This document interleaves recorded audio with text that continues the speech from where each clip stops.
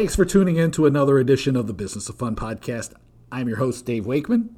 My guest today, the author of The Self-Employed Life, Jeffrey Shaw. I have Jeffrey on. He talks about his book, The Self-Employed Life. But there's three important lessons here that I think everybody can learn from in Jeffrey's path to get here. And it's all encapsulated really in how when he was started selling eggs when he was 14 years old. We share even though he grew up in New York and I grew up in Georgia, we share a very similar background about understanding some of these things about growing up rural and poor.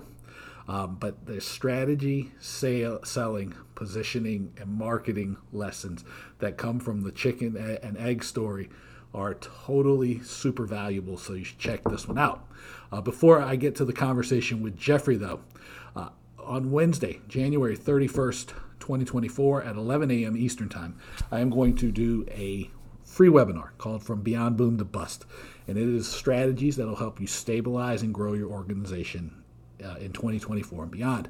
And part of where this came from was a number of strategic plans I've seen, but one that was really being pushed heavily from an arts organization that had a lot of the pitfalls that I see people struggling with in strategy. So I put together a list of do's and don'ts for strategy to help you do a better job with your strategy. So that'll be Wednesday, the 31st of January at 11 a.m. Eastern. So if you're at Intix or any of these things, you'll be able to get to it before you get to your day's planning and fun. All right, so that link's in the show notes. I'm going to do a lot more stuff with the Talking Tickets newsletter. So get the Talking Tickets newsletter if you don't already. It's at talkingtickets.substack.com.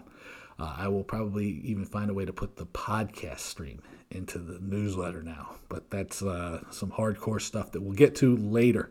But talkingtickets.substack.com.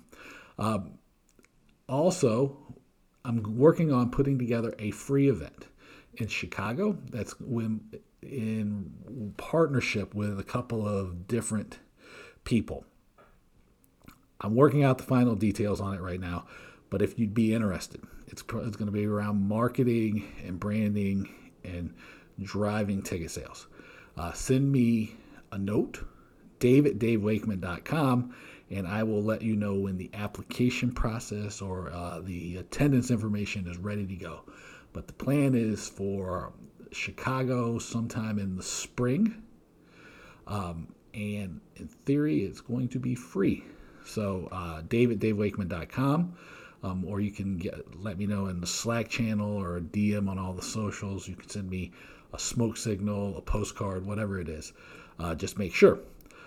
Also, in 2024, I want to work you into the podcast a little more. So I want your questions. The first question I'm looking to get from you are about attendance and driving attendance, changing attendance, getting more attendance in 2024. You can send me those at dave@davewakeman.com. And finally,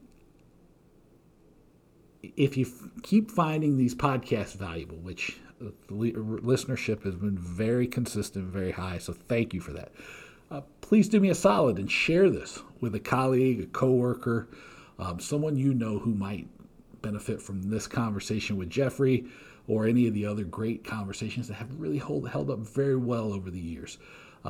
Let them know. It helps the podcast grow. It helps people, discover us. It helps me get better guests. And along with that, make sure you rate and review the podcast on Apple or wherever you get your podcast from, because just like the sharing, it helps me grow the podcast. It helps me get better guests. It helps all of those things. So that's it. Here's my conversation with Jeffrey Shaw on The Business of Fun. I would like to welcome Jeffrey Shaw to the Business of Fun podcast. Jeffrey, how are you? I'm great. Glad to be here. Oh, I'm very excited for this. The Self-Employed Life, when your assistant sent me the email about this, I was like, oh, this is really, really cool. And then I got the book and I saw it and I was like, this is amazing. And the first place I want to start with the way you've created all these metaphors. in the book. And I was telling you before we started recording that I've taught this class in brand management at the Kelley School of Business for the Kelley On Location program, and that I'm always looking for metaphors. And the one that really, after I read through everything and kind of was putting my notes together, research, was the first. I think maybe it was one of the first ones about fog and how you had to clear out the fog from the inside of the shower so people could see into you. How did you? Why are metaphors so important in the way in the way you framed some of the arguments in this book? Because I think they're very powerful, and there's a number of them. Awesome. I love that you're asking this. Nobody's ever asked me about the strategy of metaphors ever. And of course, that one makes sense because of your own branding expertise. But I'll tell you what, here's why. And again, that's why I love you're asking this, because it's intuitive to me. You know what?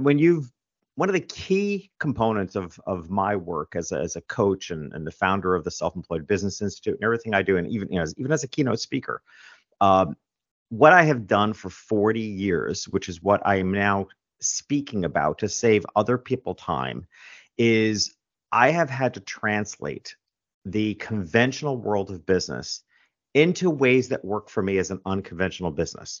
When I say unconventional business, I mean, my original career, as I refer to it now, is I was a portrait photographer for affluent families. All right. So that's an unconventional business. But you know what? When you're self-employed, you're in the unconventional world, because the world is built for very conventional business thinking.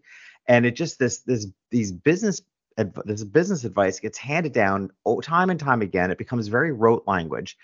And as self-employed business owners, we hear these ridiculous things or see these strategies done by much bigger companies. We think that doesn't work for us. And here's the cornerstone reason why. Conventional business is transactional based. When you're self-employed, I don't care what your industry is, when you're self-employed, your business is relationship based. So often what other people do, what other businesses do, we have to do the complete opposite of. So in my effort to figure out how to translate the conventional world to the unconventional world, I've had to use metaphors, because it's how people get it. And it's also how I gained clarity. Now, the specific one you're talking about, I literally was standing in my shower one day. As you know, the best idea is always come when you're in the shower. And it's a glass enclosed shower. And, what's always on my mind is how I can help my clients better. And, a big part of my work was about branding. And that's when it hit me. I'm standing in the shower stall. Of course, it's all fogged over because I'm taking the hottest shower possible. And I realized that the fog is on the inside. And it's a metaphor for the lack of clarity business owners often feel on the inside, that they're not as clear on their brand message. They're not as clear on who their ideal client is. They're not as clear as how to reach out and connect with that ideal client. And that's where I flip the burden of responsibility and say, you know what, as the business owner or the marketer of this business, the burden of responsibility is on you to wipe away that fog from the inside. And when you do, not only can you see out more clearly and see direction and see where you're going, the world can see you more clearly. So that's where that specific metaphor came for. But it's a grounding. Metaphors it's what I refer to as a fundamental shift. And the benefit of a metaphor as a fundamental shift is that you're starting with something somebody already knows, and you're just shifting them to a different perspective. It's easier than trying to start from zero. Right. So that's the use of metaphors. I'm glad you picked up on that. And that's the story behind that specific one, which again, as a branding expert yourself, it would make sense that one would resonate. Yeah. No, and it's the way you just talked about the fundamental shift too is like I learned this from my marketing teacher, my brand professor, and he said it's like being a good marketer means most of the time the marketers are looking in the wrong end of the telescope, and you have to flip the telescope to look through the right way. And it's like, and the other one he uses that was really helpful to me was, it's like you have to get up out of your seat and turn around and sit on the other person's seat so you can see what they see of you, not what you see of them. 100%. And that honestly, that's my biggest argument for why one needs to hire a coach, honestly. Because my favorite, get to a metaphor, one of my favorite phrases in all the work that I do is that you can't read the label from inside the jar. Right. There's another metaphor for you. Right. And when it is your business, you're so far in the jar, you can't possibly look at it objectively. You need that outside perspective or flipping of the telescope, as you say. It's imperative. Yeah, it's absolutely key. Now, Another story you tell, which is going to which stuck with me, and I didn't even hint at this when we started because I didn't want to bias you in any. I didn't want you to prepare for this or anything. But you talked about selling eggs, Yeah. and when you were a kid in upstate New York, where at the IBM. Near Yeah. the IBM, and it stuck with me, and I'll tell you why now. It's because I was just telling my son's teacher this because we we're at a parent teacher conference. Um, because like when I take him to see his great aunt and his grandmother in Northern Georgia, I grew up on in a house that I was the first one that always had indoor plumbing. So when you're talking about how like didn't have a lot, it was a big adjustment for people. And then New York City, you talked about selling eggs and like Yeah. how you had to overcome your fear of reaching out to people and talking to people to be successful at selling.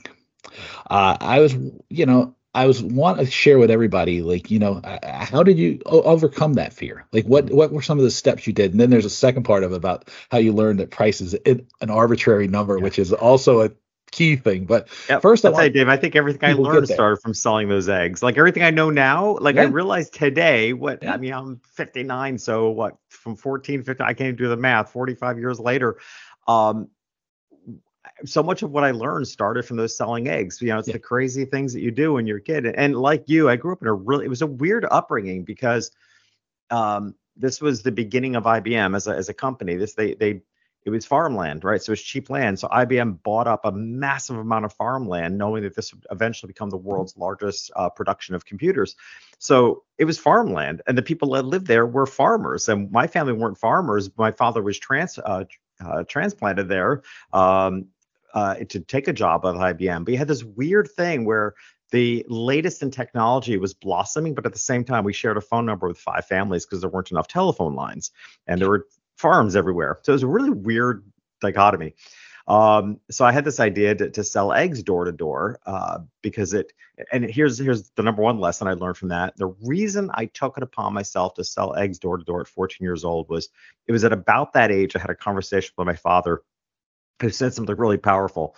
What he said to me, he said, nobody's going to care about your life as much as you do. And I didn't know what to, 14 years old, I had a big impact. And I actually took it as I think that included him. Like, I don't think he was going to worry about me as much as I needed to worry about myself. But I just looked at my future and thought, I'm a 14-year-old kid suffering with paralyzing shyness. Like, I did everything I could to not leave the Hmm. house. I was bullied in school. It was a lower middle class community. Hmm. The prospect of college what didn't look like it was on Yeah. the horizon.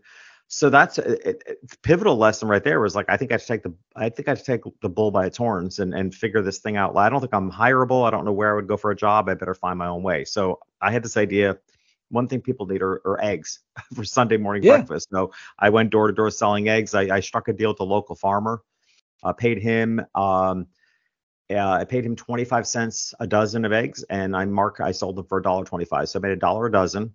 And my mother owned a beauty parlor in town, so I'd pack up cartons of eggs for her to sell to her customers on Saturdays. Plus, I'd go to door to door. I would drive. I was 14 years old, 2 years under driver's legal Yeah. driving age, but who cares in the country, right? So I packed up my mother's Oldsmobile Cutlass Supreme. I could barely see over the steering wheel, and I would drive around town and sell eggs and made a killing. I'll say. And to your point, was scared to death the whole time. Like I would Hmm. literally walk up to these houses, and before I would knock on the door, I would think I'm just going to vomit in the bushes. And it got easier because I got to know the people. So I also learned something about loyalty. It's like, wow, it was so much easier to knock on the doors of homes that I knew and the faces were friendly. So I figured, how can I keep those people forever? Because it became my goal in business to have to know as few new people as possible. And that again is a big reason why I believe in a business having a high loyalty rate and retention, because then you have to get to know as few people as possible every year, right? So that was one thing. I liked the people I got friendly with. But I also learned something else which has stuck with me my whole life is that when the rewards are greater than the fear, you keep going. And for me, the reward, it was the money was a teaser. And honestly, I started making some good money as a 14-year-old, but that was a teaser. What I liked the most is how it was pushing me to grow as a person. And I still feel that way about business. I say all the time, particularly being self-employed. Being self-employed is like personal development on steroids. Hmm. You know, you're going to encounter so many things faster. So that to me is my essence of fear. I feel that way today. I'm a professional speaker. It scares the crap out of me every time before I step on stage. But the reward of impact is greater than the fear. So you keep going. So I'm always looking for opportunities where the reward of what I'm doing is greater than the fear. And I'm not even interested in trying to make the fear go away. I just deal with it because the rewards are greater. Right. I don't know. Yeah, I don't think it ever goes away. I think you just, No. at least I've gotten better at ignoring it. Yeah.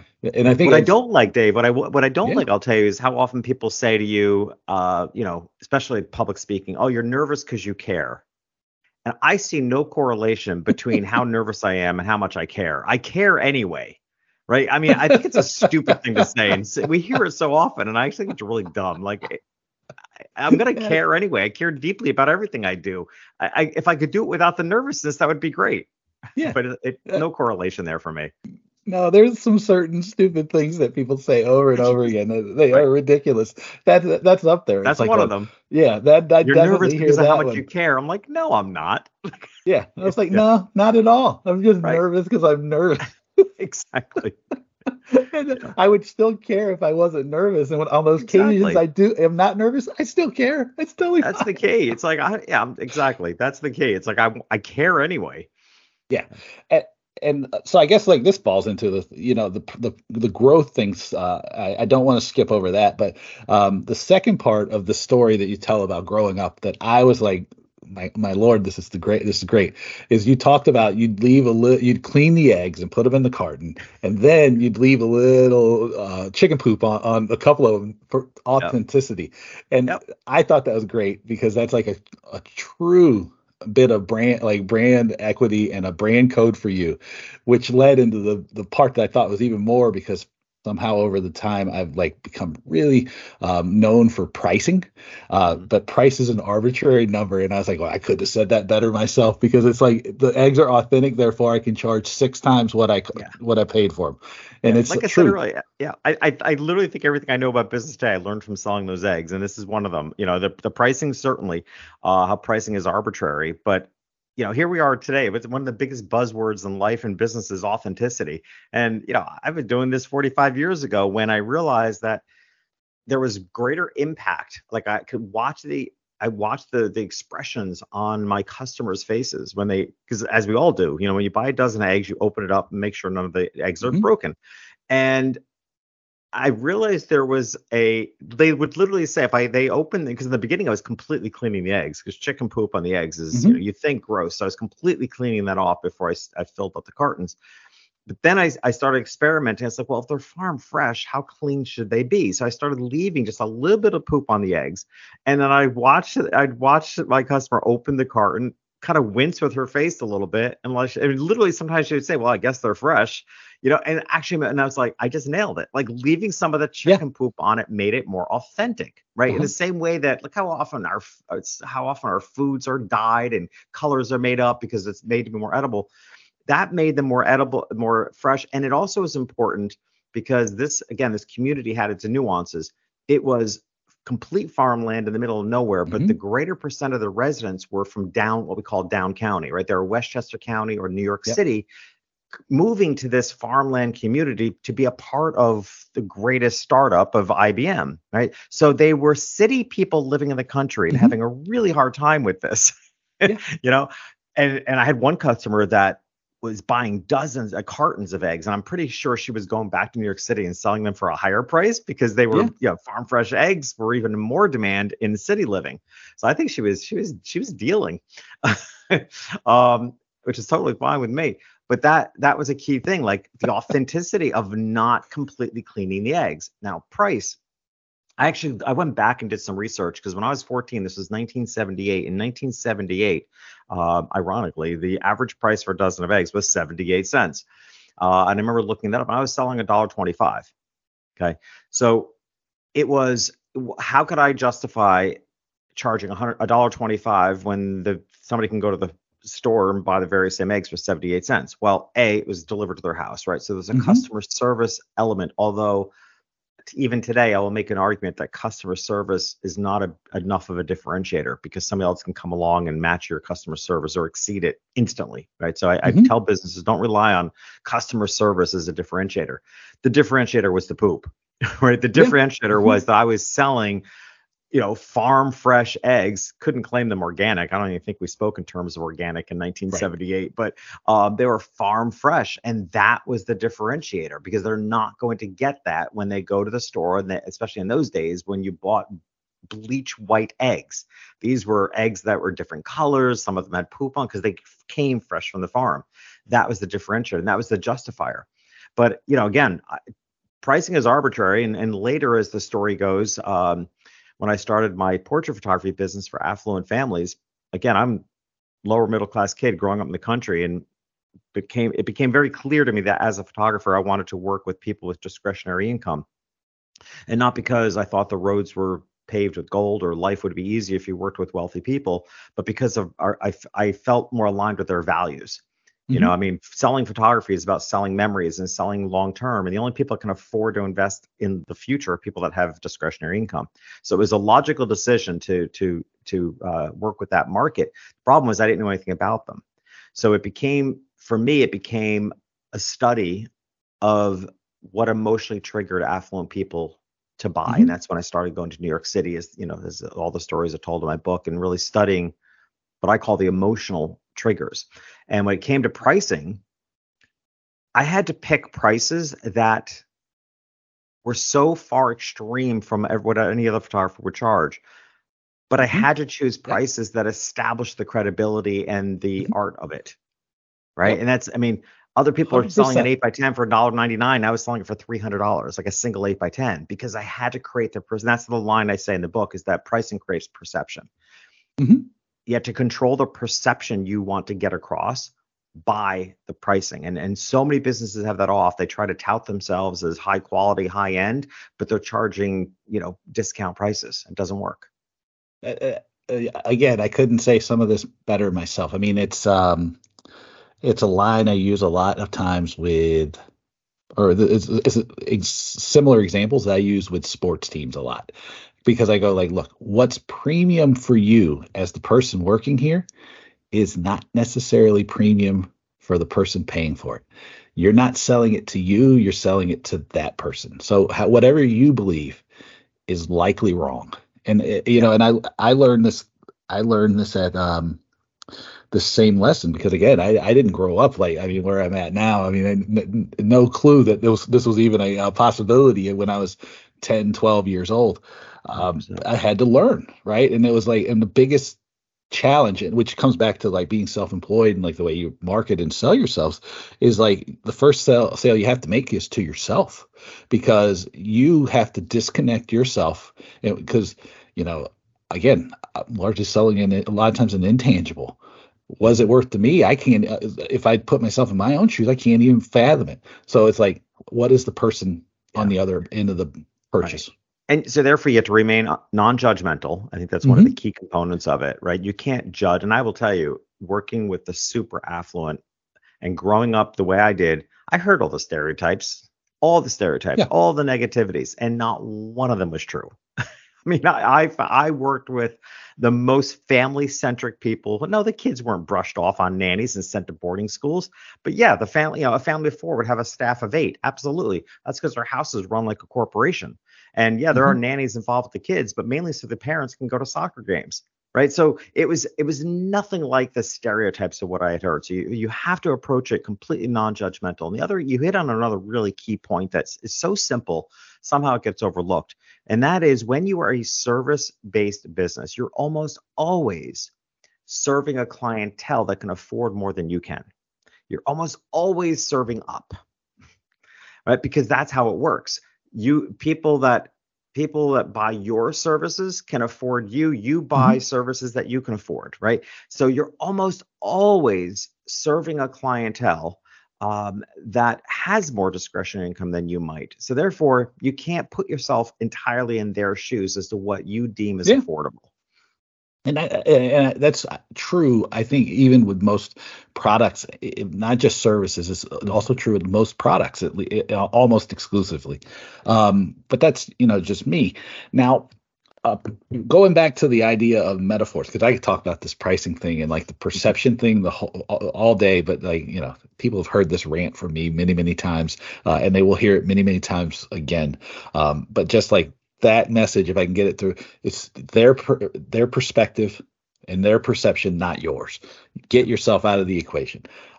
One thing I do like is you talk about life as an ecosystem, and the first part of this was like, and I don't want to get this wrong, so I made sure. Oh, it's like, so you talk about the part one's personal development, and you talked about like the way you set goals and the way you talk to yourself, and you talk about from to, and I thought that was great.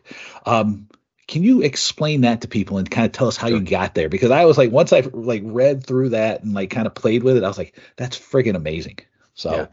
Yeah, and it works, and that's the key, right? So I know my people. My people are business owners. They're already out there doing a lot. They already have a lot on their plate. So I've come to understand, which is why I teach the self-employed ecosystem, right? That's the basis of the curriculum for the Self-Employed Business Institute is the self-employed ecosystem.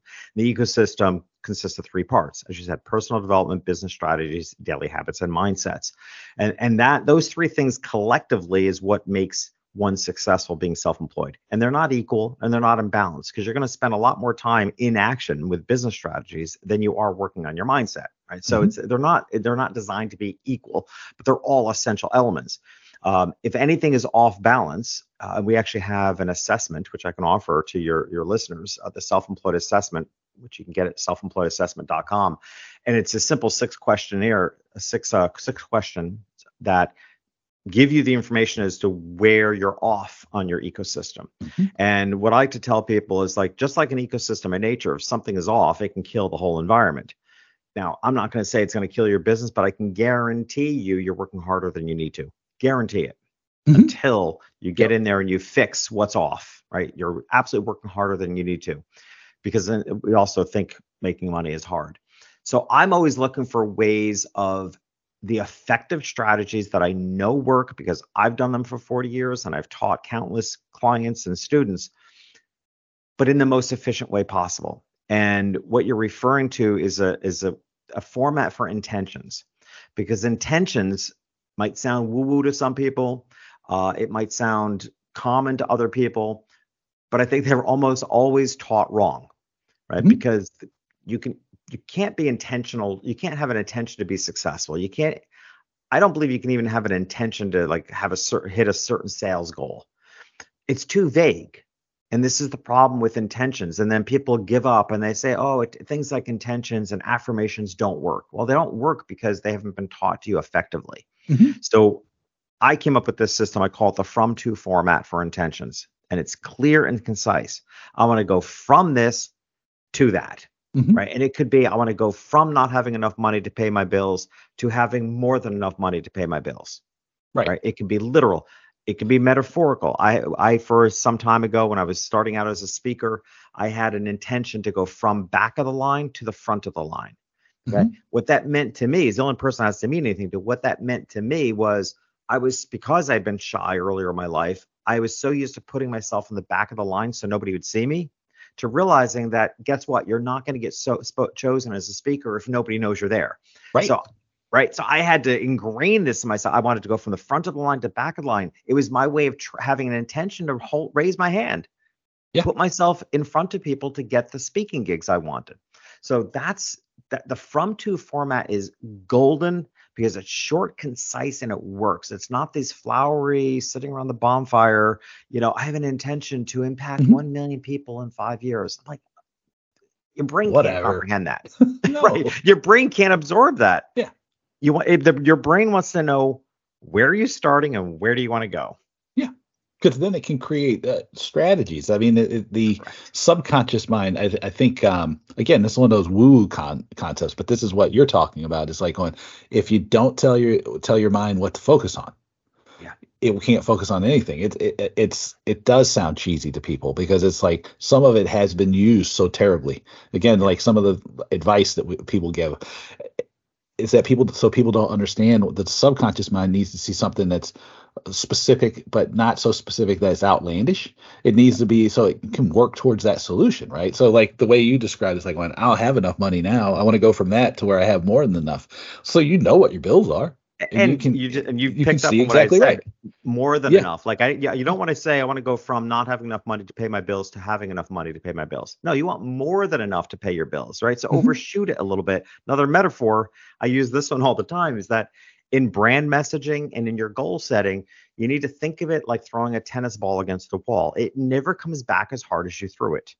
Hmm. Right. So when it comes to brand messaging, that's why, people often, particularly purpose driven business owners and impact driven business owners, they can be kind of shy in their marketing. They don't talk about themselves enough. They don't want to put themselves out there. They feel like they're being too repetitive. And that's when I pull out the tennis ball metaphor.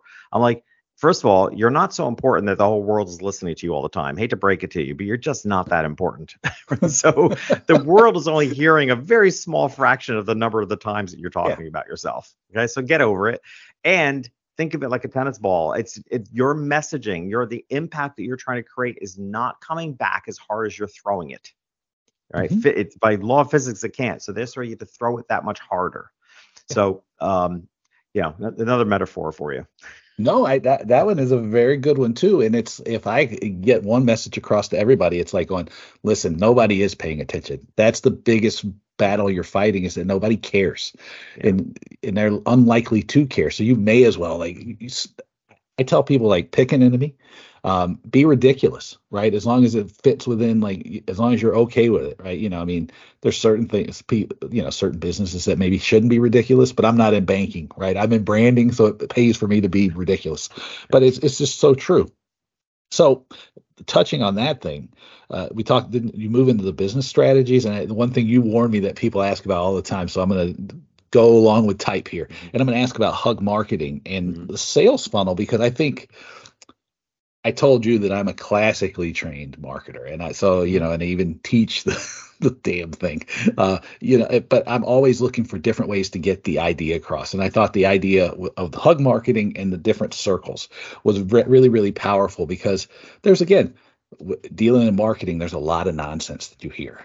How did you come up with the idea of hugging? And I know it comes out of relationship, but people use relationships all the time, and I don't think they mean it. Yeah. Well, and again, as I said earlier, I mean, my battle for 40 years has always been, how do I translate the conventional world into my unconventional world? Because I clearly need to do business differently in order to get different results. And you know, I work my clients, the students of my business institute. They are very impact driven people. Most of our students have either been in business for a number of years, or they left corporate recently. So they've got a wealth of experience, but they're very driven by making a difference in the world. So therefore, a lot of conventional marketing kind of creeps them out. And my first book was called Lingo. And Lingo is a brand message strategy book. It's about how to attract your ideal customers. Very much based on how I went from being a lower middle class kid to becoming a portrait photographer for affluent families. There's a component also in brand messaging, which to me is the energy of words, right? So in branding, we're carefully using the energy of words to attract our ideal customers. But you also have to pay attention to the impact of the energy of words within yourself. So when it comes to marketing, marketing is full of horrible energy words.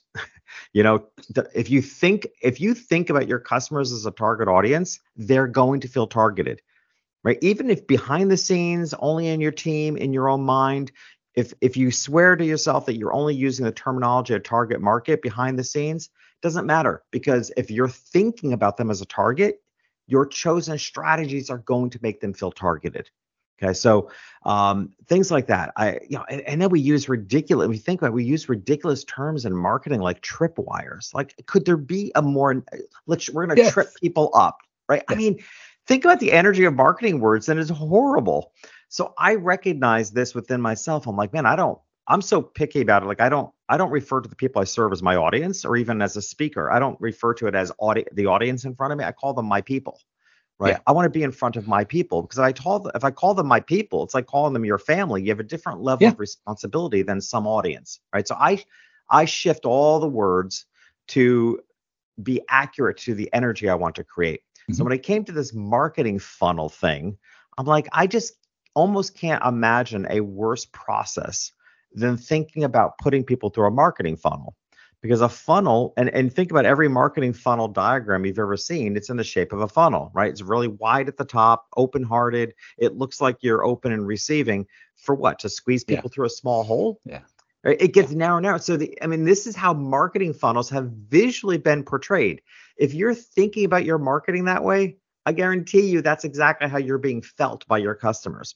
And here's a key thing. Having been in business for 40 years. In the 80s, 90s, you get hired, you could have been the biggest jerk and you would get hired anyway if you were exceptionally good at what you did. Mhm. All right. Somewhere around 2000, maybe certainly an effective 9/11 and many years after that, it shifted. People today, well, they are more apt to hire you because of how they feel about you. You could be the best in your industry, but if you're a terrible person, people won't do business with you.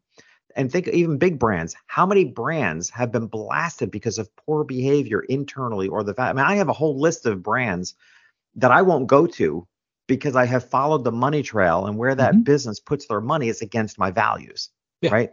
So people will choose today, they choose to do business with those they feel good about more so than how good you are at what you do. Okay. So the energy of what you're thinking is imperative. So the marketing funnel to me had to shift. And I came up with this idea of hug marketing, where instead of it being in the diagram and shape of a funnel, hug marketing is a series of concentric circles, one circle inside of the next. And it also just perfectly represents today's marketing because in today's marketing, the outermost circle are called lurkers. Lurkers are people that it's a portfolio of lurkers that you want to build up. And there are people that are watching you, but you don't know who they are, Mhm. right? So there are people listening to your podcast right now. There are people that are watching on social media. There are people that have eyes and ears on you, and you have no connection with them yet. Yeah. Your job is how do you then get them curious? How do you get them engaged? How do you get them to connect with you? How do you get them to become clients? And then once they become clients, how do you build such a solid relationship that if you Mhm. were to see this customer live and in person, you would naturally give a hug? And that's why the goal becomes a hug, not shoving them through a funnel.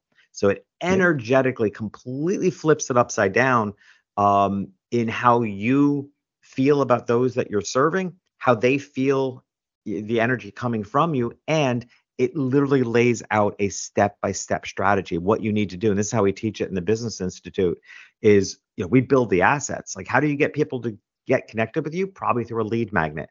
We build the lead magnet with you, Mhm. a super compelling lead magnet. So there are assets and strategies that come with each step. So now this, what might feel like a very, not quite woo woo, but it feels like a really nicely heart centered strategy. It's also incredibly strategic because we can teach the steps step by step. So yeah, it's been the thing that probably in my coaching career that has gotten the most attention Yeah. because people really grasp the concept and it makes marketing feel good. Yeah. Well, I would say too that it is not, I mean, it is still a funnel. What you have created is still a funnel. It's just that you have labeled it Yeah, in a it's a way that like pathway. gives you, yeah, it gives you that gives you that makes you feel better. That makes Yeah. you feel like more connected to the people you want, the customers you want, the people Yeah, you want to serve. it's still a pathway to client acquisition. It just is done Hmm. in a kinder way, which part of my goal here, understand, Dave, part of my goal is to get people who don't like marketing to do marketing because if they Of don't do course. marketing, they're not getting their work out there. And that's what kills me. It's like, but they don't Hmm. do marketing because traditional marketing has been creepy. So it Exactly. gets it Yeah. gets people marketing. Right. Well, and I only make that point just because I know people are going to look at me and they're going to go, "Dave, is that really true?" And I'll go, "No, what the hug is absolutely a funnel, but it's the way that you've explained it. It is totally fits your business, and that's always like the key is that like there's no one size fits all funnel. There should not be, right? Yeah, And if this funnel language works for you, it's totally cool. But for a lot of people, it doesn't because it does feel transactional. It does feel kind of icky. It feels kind of creepy. that's When I talk about people, I talk about them like they're my gang and my crew, Yeah, right? I like And that. like Yeah. when I meet people, they like think they've known me forever. Like even though I've never met them, it's like it is totally great. And Yeah. so I mean, to me, I was like, going, I saw myself in this, and I thought it was awesome. Now, and so to me, it totally works. That's the full thing. Is the final thing here is the daily habits, and I really like this. Really, it's like the what's going right, and like focusing on this because I know for certain if I just talk about myself, it's like it's easy to look at the things that aren't working very well. So that's great. And then I do like the expand your thinking thing because like we talked about before, it's like you with the fog. You have to like clear out the own clutter. And so a lot of times you're limiting yourself. I mean, these things like they really talk to me, but I guess it's because I've been doing what I do for a long time as well. Can you explain the daily habits to everybody? Yeah. So, and again, as I said earlier, that this is an ecosystem, right? And in order for you to have a full, healthy, thriving business, it consists of personal development, business strategies, and daily habits. Again, but not equal. You're going to, what we teach in our business institute is 15 to 17 minutes of daily practices, which you really are two main practices. One is what I refer to as a clearing of the mind exercise.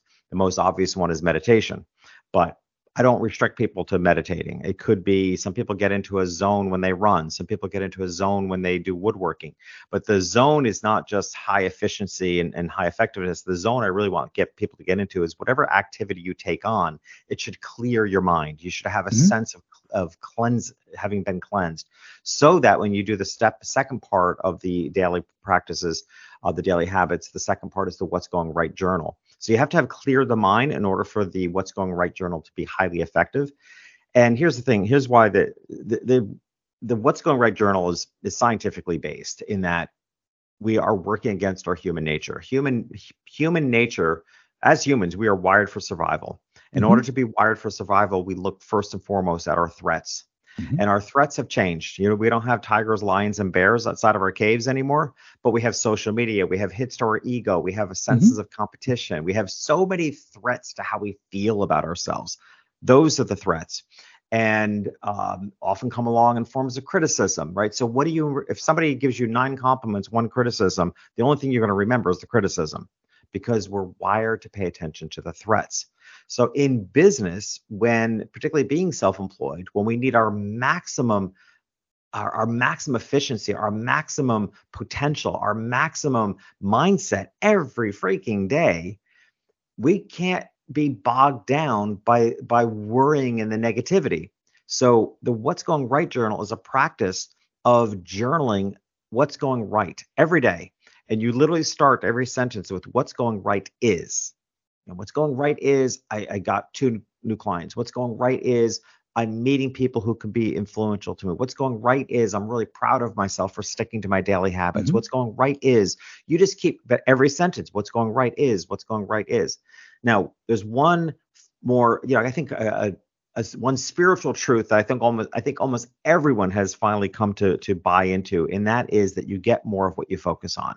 I don't think anybody Hmm. can deny that anymore, right? You get more, and again, the scientific explanation of that's called brain priming.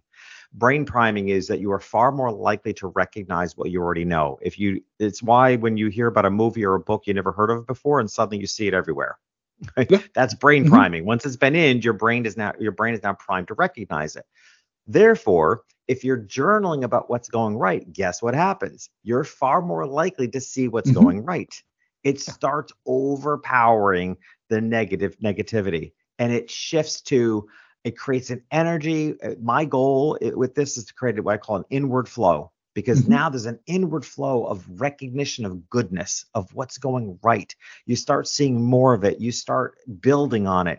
It is the strongest reversal I've ever, and in all transparency, I came up with this idea at a very low point in my life. I had moved to Miami in a relationship. The relationship blew up in a ridiculous way. I found myself living alone in a brand new city. I had left my beloved New York City behind, my family, and here I am in a new city by myself, starting a whole new business. I really was kind of walking away from a good part of my photography business to start writing books and becoming a coach. And it was pretty hard to see anything going right at that time. But that's why I created this. I'm like, man, I got to turn this around. How can I? I Yeah. can't keep seeing what's going wrong. I have to see what's going right. And I tried a gratitude journal, but to be in all honesty, gratitude just wasn't actionable enough for me. I mean, I'm grateful if I'm Right. breathing. I'm grateful if my dog is happy. Like it's Mhm. just it's not actionable. Right. Where what's going right became actionable, and it became what I saw every day became a direct reflection of what I was journaling, and I Yeah. saw that it worked. Yeah, no, it's and for people who again question this as being woo-woo, these studies, because I've seen them, they are not like BS. They are like universities all over the world have, they say like any kind of gratitude or journaling, these things, they are powerful. They do imprint these things on the brain. Now granted, it doesn't happen instantly, and it's not like going you think it into being, but it does help. It's like with your business, which I think is like probably a good place to wrap it up a little bit, is like going, none of this stuff happens in a day. It's a Hmm. series of taking action consistently. And I Yeah. think this will be my like probably final question for you, or next to last question. My next to last question will be like, for most people, they think that this thing is going to happen quickly, right? And they say they're going to start their business or they want to work for themselves so they can gain control. And then they give up because all of a sudden that control thing that they thought they were going to have isn't there as fast as they want it to be. What message would you give people to fight through, right? To overcome, like you said, a low point, right? Like some of the stuff that I've had to figure out and overcome and do have come in like really low points, and nobody ever cares. Like nobody knows about the low points a lot of times because they don't pay attention to it. They want the woo woo rah rah story. How do you tell people to keep going? Like, Yeah. what does sign points for success, like you're moving in the right direction, look Yeah. like? 100%. And I often references the messy middle. Like when I see people there, I tell them you're in the messy middle, and the messy middle is and in my book I refer to this as growth jet lag, because I know it's coming. So one thing that will help you is to know it's coming, and here's what it looks like, and it's also the indicator that you're going in the right direction. You've changed. You've put in all the work. Maybe you've invested in coaching. You've invested in our Self-Employed Business Institute. Hmm. You've invested in the support. So you've changed. You've changed as a person. You've changed your strategies. You're thrilled and excited. And then you hit this wall, this messy middle where like, great, I'm doing all the things, but the results aren't any different. And then that is as frustrating as anything can be. Hmm. I think it's the worst stage. And you go through this various stages as you grow. The reality, that's why I call it growth jet lag. You have to give it time for the world to catch up to you, right? It's sort of like, again, another metaphor. Uh, if you've broken someone's trust and you've done the work to become trustworthy, you cannot expect the person who you was impacted by your lack of trust to instantly trust you. It has to be rebuilt. In the same way that you've made the changes, you've learned the right strategies, you're applying different strategies, you're now, you're writing content for magazines, you're going on a podcast tour, like you're getting word out there, and it may feel like there's crickets, nothing's changed. Yeah. You have to just keep going in order to get through the messy middle, because you have Hmm. to accept that there's a period of time where you've changed, but the world hasn't caught up to you yet. Right. It's Hmm. in a way I kind of like to look at it as an algorithm. If you imagine like there's an algorithm spinning the globe, that it just hasn't made its way around to you yet to pick up on all the new things that you've done and who you are as a different person. Hmm. And that's why I call it growth jet lag. It is by far, I think, the most frustrating stage, because you're so ready. You put in the work, you're so ready for the different results. And it's just going to take a little time to get caught up to you, but it will. Just keep going through the messy middle. Yeah. All right. So then now the final question is, where can people find more about you? Where, let's plug some stuff. Let's sell. Let's sell. Yep. Well, I tell you, especially because it came up, I would absolutely love for your people to take the self-employed assessment, right? Go to selfemployedassessment.com, because if any of our conversation resonates, if the idea of an ecosystem resonates, there are your answers. I mean, it's a custom algorithm that I had designed. It asks you answer 6 questions, and it's cleverly done. So you may not be able to tell exactly what the outcome of those questions is going to be. And then the algorithm will give you back a very complete report. And because it's all symptom based, like it literally will say, because we know, and this is what I've built into the algorithms, that if people feel like, they're working really hard but they're not getting the results they want. Why is that? Well, this is what's weak in your ecosystem. This is where to put your attention. And again, it's never because it's an ecosystem, it's not a matter of turning anything 100% on and off. It's getting all those pieces to work in harmony. So this will just give you very accurate places to work. So again, it's selfemployedassessment.com. Start there, because in the thank you page and everything else, all my contact information is going to be there. So if you start there, you're going to find your way to me with no problem. And the books, both of my books, of course, are on every platform online that you can possibly buy books. So yeah, you can't miss us is the lesson I tell people. You can't miss us. Well, you'll find us everywhere. And it's the same for you. Yeah. And that's my line when I'm dating too. If I meet someone, I'm like, just Google my name. You're going to find out more on the internet than you even want to know. Yeah, more than I want you to know most of the time. Exactly. Yeah. People, I lead with you're welcome or I'm sorry, whichever one you need. Exactly. It's all about perception. Exactly. Thank you so much for doing this, Jeffrey. Oh, my pleasure. Thanks for having me on. Let me know what you thought of my conversation with Jeffrey Shaw by sending me an email. It is my name, dave@davewakeman.com. Make sure you check out the show notes and get the sign up at the link to the Beyond Boom and Bust, or Beyond Boom to Bust webinar on January 31st, 2024 at 11 a.m. Eastern Time. That'll be some strategy, do's and don'ts that'll help you stabilize your revenue, set yourself on a path to growth in 2024 and beyond. Make sure you get the Talking Tickets newsletter. It's talkingtickets.substack.com. Make sure, if you want to learn more or be put on the list about the potentially free